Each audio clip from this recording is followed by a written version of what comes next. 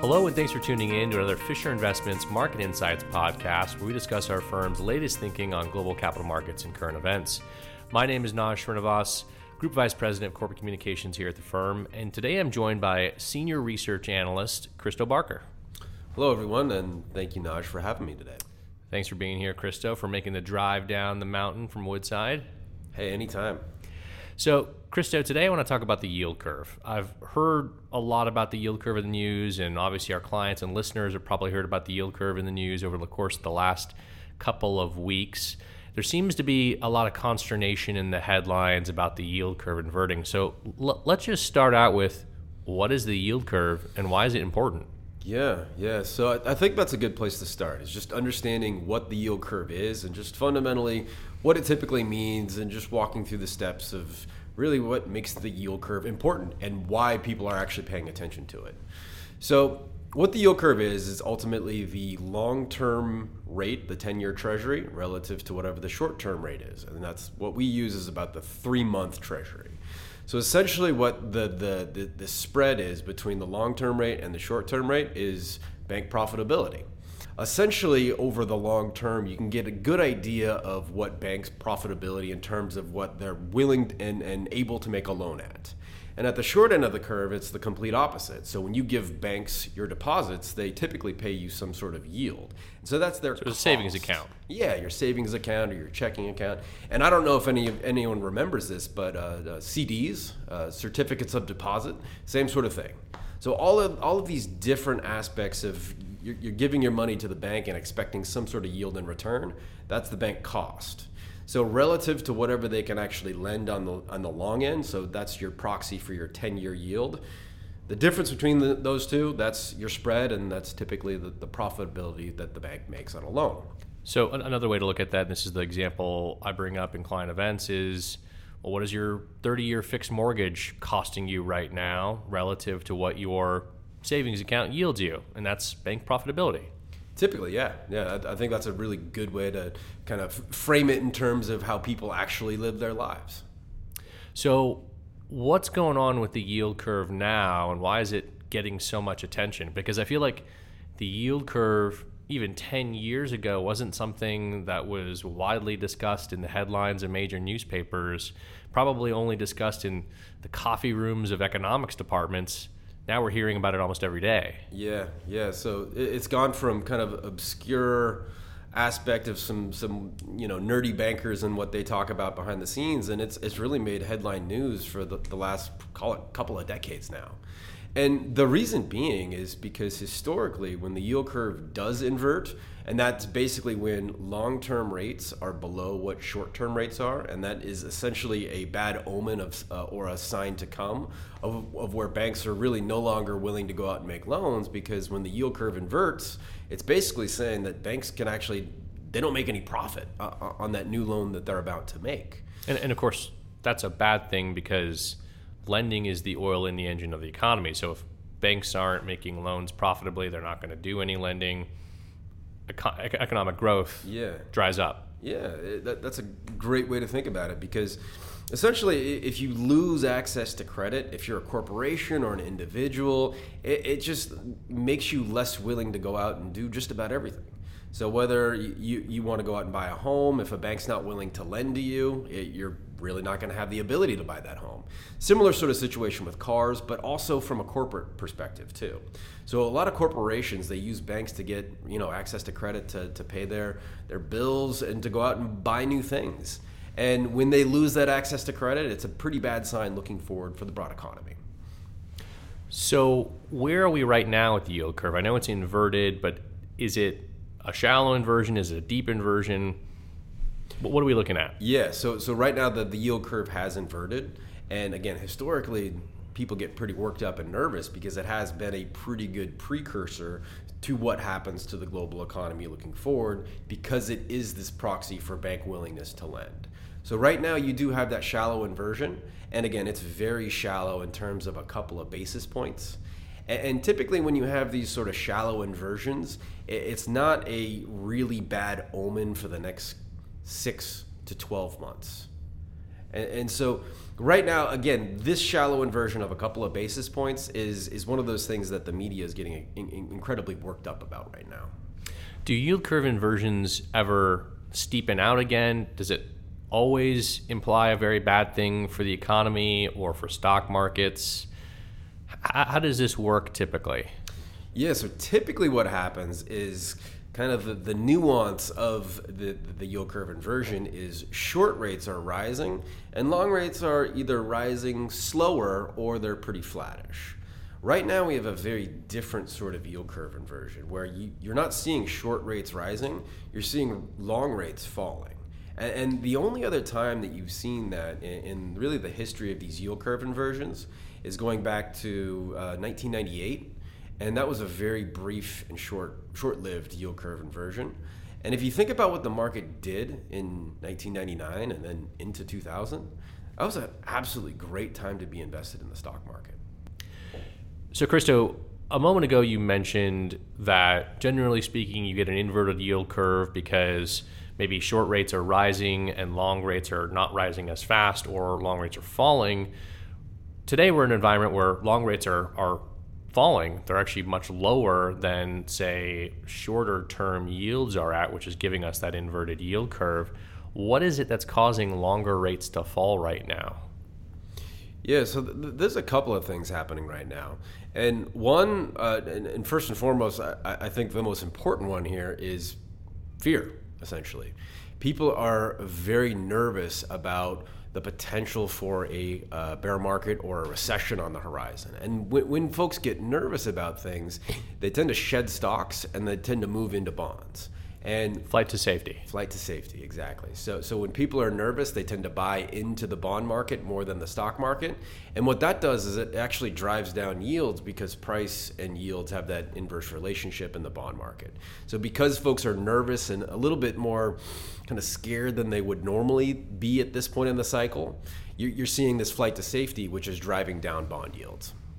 And the other side is really what you're seeing kind of overseas, and the presence of negative rates and the ongoing quantitative easing programs that you see in places like Japan or negative rates across Europe. So these are having sort of cross-current trends of really driving more investors out of those markets and to the United States where they can actually get a better absolute yield. Why would I invest my money for 5 years or 10 years in something that's yielding close to nearly nothing when I can invest it in the United States, which at least on a 10-year basis is yielding me 1.5%, but still a risk-free rate? Well, 1.5 sounds great when you compare it to Japan, which is 0 for a 30-year bond. So it's just one of those things on a relative basis. It just makes a little bit more sense to shed your domestic investment if you're a foreign investor and move to a place where you can actually get a little bit of real absolute yield. What's going on the short end of the yield curve? Because we've actually seen short rates come up. Have banks' borrowing costs also come up? Because it seems to me when I think about my savings account, that's not yielding any more than it used to be. So what's going on the short end today that's a little different than it has maybe been in the past? Sure. Yeah, and I actually think this is the most important part that we haven't hit on yet, in that typically what happens as short rates start to rise is most investors start to see that in their deposit accounts. So in your CDs, your money market mutual funds, your checking accounts and your savings accounts, you start to see your deposit rates start to come up and you start to get a little bit more money.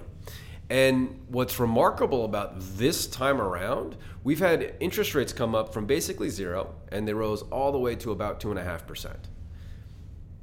Is anyone really getting that 2.5% in their savings account or their CD? It's really hard to find that these days. And so what we've done is we've really looked under the hood and seen how much of that is actually being passed on to depositors, and you're really not seeing that happen. So when short rates rose about 2.5%, you only saw the aggregate cost of really bank funding come up about 40 basis points. So less than 0.5%. Why is that?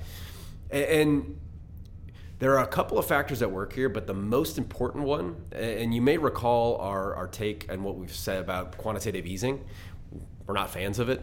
And quantitative easing could have some potential unintended consequences around down the road. And that's really where we are today. We are experiencing that unintended consequence of quantitative easing. So if you think about the value of quantitative easing and you just roll it all up, it rolls up to about $1.3 trillion. And of course, you're referring to the Fed's program of going out and buying long-dated assets off of bank balance sheets following 2008 and the financial crisis. And of course, the stated intent was to boost aggregate demand by reducing interest rates.